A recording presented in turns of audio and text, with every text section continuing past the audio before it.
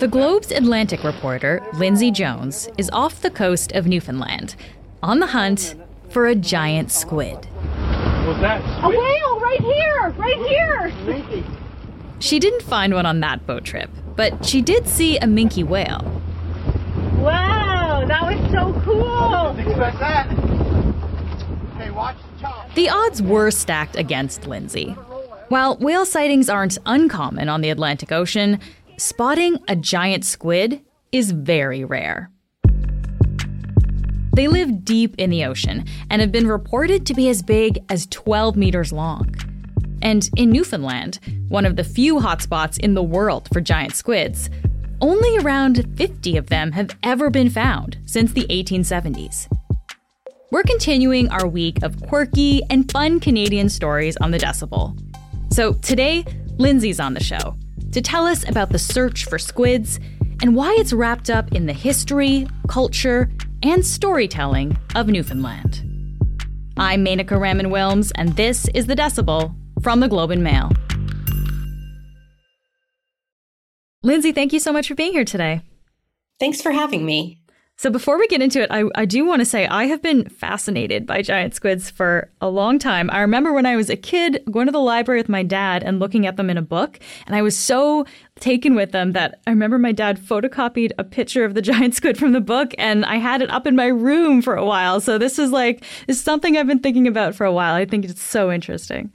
That's awesome. Your dad's going to have to get you the giant squid pop-up book that's going to be coming out soon. Yeah, because so it sounds like this is really part of the culture in Newfoundland. And so, Lindsay, I know you went on kind of a quest really for the giant squid of Newfoundland. When did Newfoundland's connection with the giant squid really start, I guess? Well, there was what many people refer to as the golden age of squid in Newfoundland. And this was in the 1870s.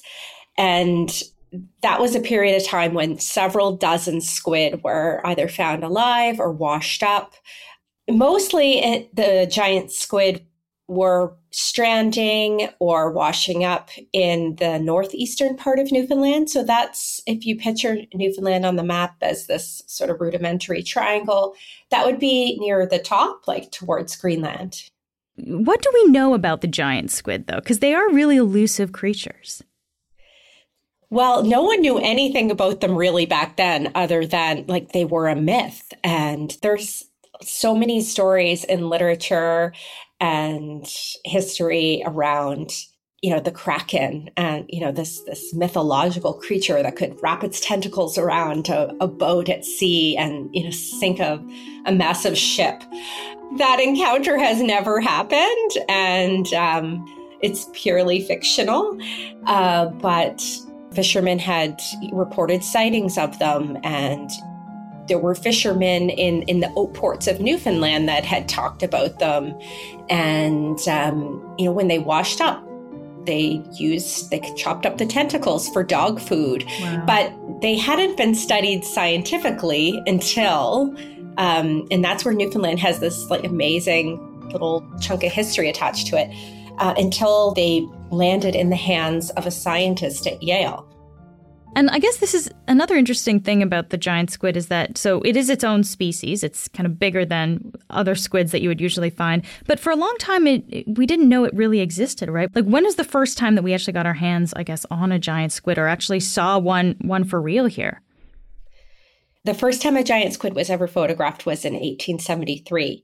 The photograph came about because of some fishermen who were out in a boat in Conception Bay, and they saw on the surface of the water what looked to be just floating debris, and they poked it and it moved, it sprang to life. And then a tentacle came over the side of the boat. And I mean, this is the stuff of the stories that we have in our heads that make us so fearful of them. And there was the son of a fisherman was on board this boat and chopped off one of the tentacles. And so the fisherman brought it to the home of a naturalist named Moses Harvey in St. John's. And so from there on in, he was on the lookout for giant squid. He became, enraptured with them, like so many. But that was the first photographic evidence of a giant squid. Even though there had been reports of them going back to the late 1700s, this was the first real evidence that they existed, and that it wasn't just, a mythological story that had been passed around. But the first real body of a giant squid to be studied in science came out of another bay nearby just the next month. This was the squid in Logie Bay, in a community also along the northeastern shore. A group of fishermen were casting their net, and they pulled up a live giant squid.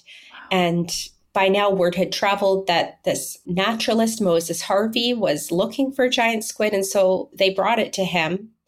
He photographed it and attempted to preserve it. And that's one of these incredible photos that's still circulating today of the giant squid's tentacles draped over maybe a bathtub, and you can see all the suckers. I remember I saw this picture when we were looking through the research for this episode, and it is really quite something. You just have all of these tentacles kind of looped over the rung there. So, kind of a first understanding, as you say, of what this creature really is. Yes. And so that creature was sent to Yale scientist Addison E. Verrill, and he became the foremost authority on giant squid. And this was the first specimen of giant squid ever to be labeled, discovered. And in a sense, at that very moment, the squid made the leap from myth to scientific specimen. Wow. So, it was and then for years after that, Moses Harvey secured other squid and sent them down to Yale. And the squid that were studied there formed a lot of the research that still stands today about giant squid. Wow. And I guess we were talking about it before a little bit, the myth of it, grabbing ships and stuff, but we really don't have any evidence that the giant squid is aggressive in that way, right? We really just don't know a lot about this creature. Well, there are some really interesting facts about it that are quite scary. One thing I learned from a retired fisheries and oceans scientist who studied the giant squid, along with many other things throughout his career, was their tentacles can shoot out at lightning speed to grab prey. They have this beak covered with rows of tiny teeth. Wow. And it rams bite-sized pieces of food down the squid's throat. And I know in Glover's Harbor, Newfoundland, you were there. There's a giant squid interpretation site, and I know we have some tape of you at the museum. Come look at this tentacle over here. Oh yeah, that's a nice. This one's good. Oh yeah, see this? You had to come here just by boat to see. This is the actual size of the eye. It's the whole experience. That's the size of the eye. And you actually saw a replica there of the squid eye. How big is it? They had a paper mache eyeball replicating the size of the squid that washed up right there, what came off the creature. And it was the size of a soccer ball. Wow. That is a big eye. So tell me about this squid that washed up in Glover's Harbor then. So this squid is probably the most famous squid in Canada, the biggest one ever found in Newfoundland, about 16 meters long. And at the site, there is a sculpture of the giant squid, so you can see with your own eyes just how big it was in the flesh when it washed up in 1878. That's amazing. Wow. And at this interpretation center that was there in Glover's Harbor, there's a picture of something. It's like a wanted poster with a squid on it. Can you describe that and tell me why that's significant? Yes, it's like an old Western wanted dead or alive poster with a giant caricature of a giant squid thrashing in the shallows of the ocean. Wow. And this is Memorial University then that's looking for squid dead or alive? Yes. So Dr. Frederick Aldrich was the chair of the ocean studies and a professor of biology at Memorial University. And he was trying to catch the attention of locals. And, it wasn't academics who had access to finding or spotting giant squid. It was fishermen. And oftentimes, from some of the stories we've heard, it was somewhat uneventful. And so I think that there had to be an incentive. It says rewards are offered, and I'm not sure how much anybody was ever paid for a giant squid, but I know when I interviewed a fisherman who discovered one in one small town, he was the last person to find a giant squid washed up, that he donated it. We'll be back in a moment.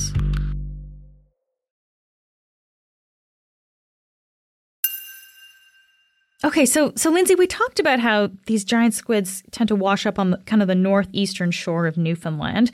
Do scientists know why giant squids are appearing in that section of land, or why they come close to the shore in Newfoundland more than other places? Well, so that is something Frederick Aldrich dedicated a lot of his career to, and there still hasn't really been any consensus about, why that is. And so, one thing that is known about giant squid is they live in deep water all over the world. And Fred Aldrich was trying to understand why they keep showing up along that northeastern coastline. And he's the researcher at Memorial then, who had put out the wanted poster. He is, yeah.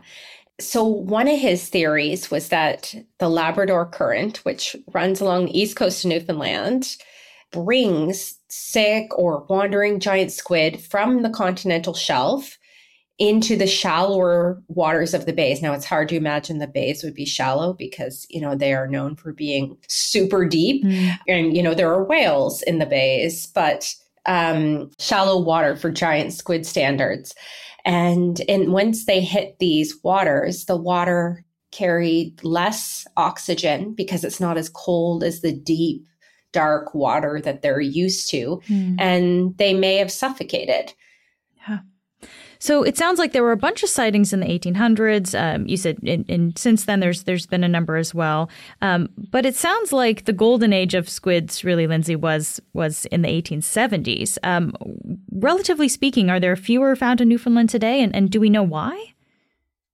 Sure. Well, there used to be so many more fishermen out at sea, like in the inshore fishery around the coast of Newfoundland prior to the moratorium on cod fishing in the early 1990s.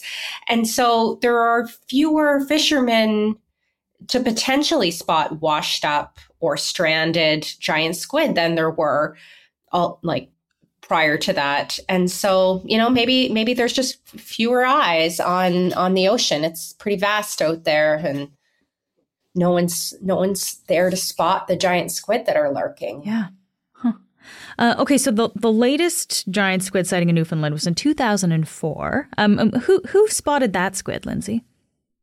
So Derwin Roberts is a mussel fisherman who lives in this town of Triton. It's also along the northeastern coast. And he was filling some buckets of water at a friend's faucet when he spotted what looked to him at the time like white garbage bags and rope bobbing in the water off of a nearby beach.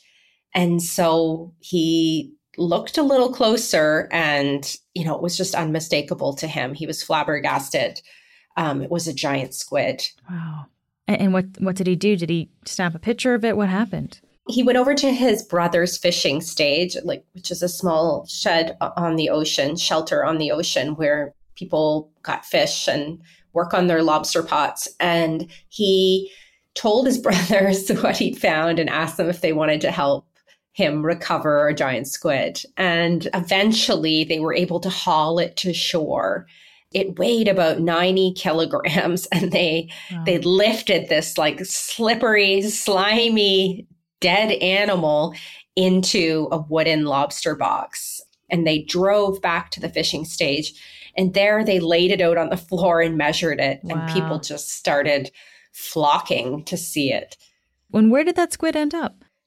Not far from where Derwin Roberts found the giant squid is small community museum called the Sperm Whale Pavilion. And there's a plaque right at the entry to the museum celebrating the Roberts brothers' donation of the giant squid. And it is preserved rather ghastly looking. It's rather ghastly looking in like this cloudy soup with quite, tattered white flesh. And it's really hard to picture it alive. But there is a huge mounted photo of a giant sperm whale and the skeleton of a sperm whale mounted, and lots of great photos of Derwin and his brothers with the giant squid spread out on the floor of the fishing stage. And the idea of the proximity of the squid and the whale, we don't exactly know, but there's some kind of thinking that these two might fight, we know that sperm whale eats squid, so there's kind of a relationship in some ways between these creatures then. For sure. I mean, it's a mythological relationship, but then there's also, historical photos of sperm whales with giant squid suction marks on their flesh. So clearly they do encounter each other in the depths. Wow. So just lastly here, Lindsay, we've talked about so many things here, but it really does seem like Newfoundland is this place where there's this myth of the giant squid, and that's been turned into real science with the findings of all of these real creatures. And it definitely seems like this giant squid is really still very much in the imagination of Newfoundlanders. I guess, how do Newfoundlanders engage with the idea of the giant squid these days? It's always been a part of Newfoundland, but people are starting to realize that the rest of the world thinks it's super cool as well. And so they're taking more initiative in celebrating, what's become part of their town history. I was so excited to find out that there was the second annual Giant Squid Festival in the town of Hare Bay. Amazing. So their giant squid that washed up in 1981 is one of the giant squid that is on display at the Rooms. It's a provincial museum in the capital city of St. John's. And there was one woman who baked pies and tarts with giant squid on them. There were giant squid T-shirts and giant squid crocheted stuffed animals. And, they want to make it bigger next year, and they want a statue in their town too. And then there's this really awesome historian, Jenny Higgins, and she is making an adult pop-up book about the giant squid in Newfoundland. And she's really zeroing in on the golden age, that part of Newfoundland history that so many people in Canada don't know. Lindsay, thank you so much for taking the time to speak with me today. Thanks for having me. That's it for today.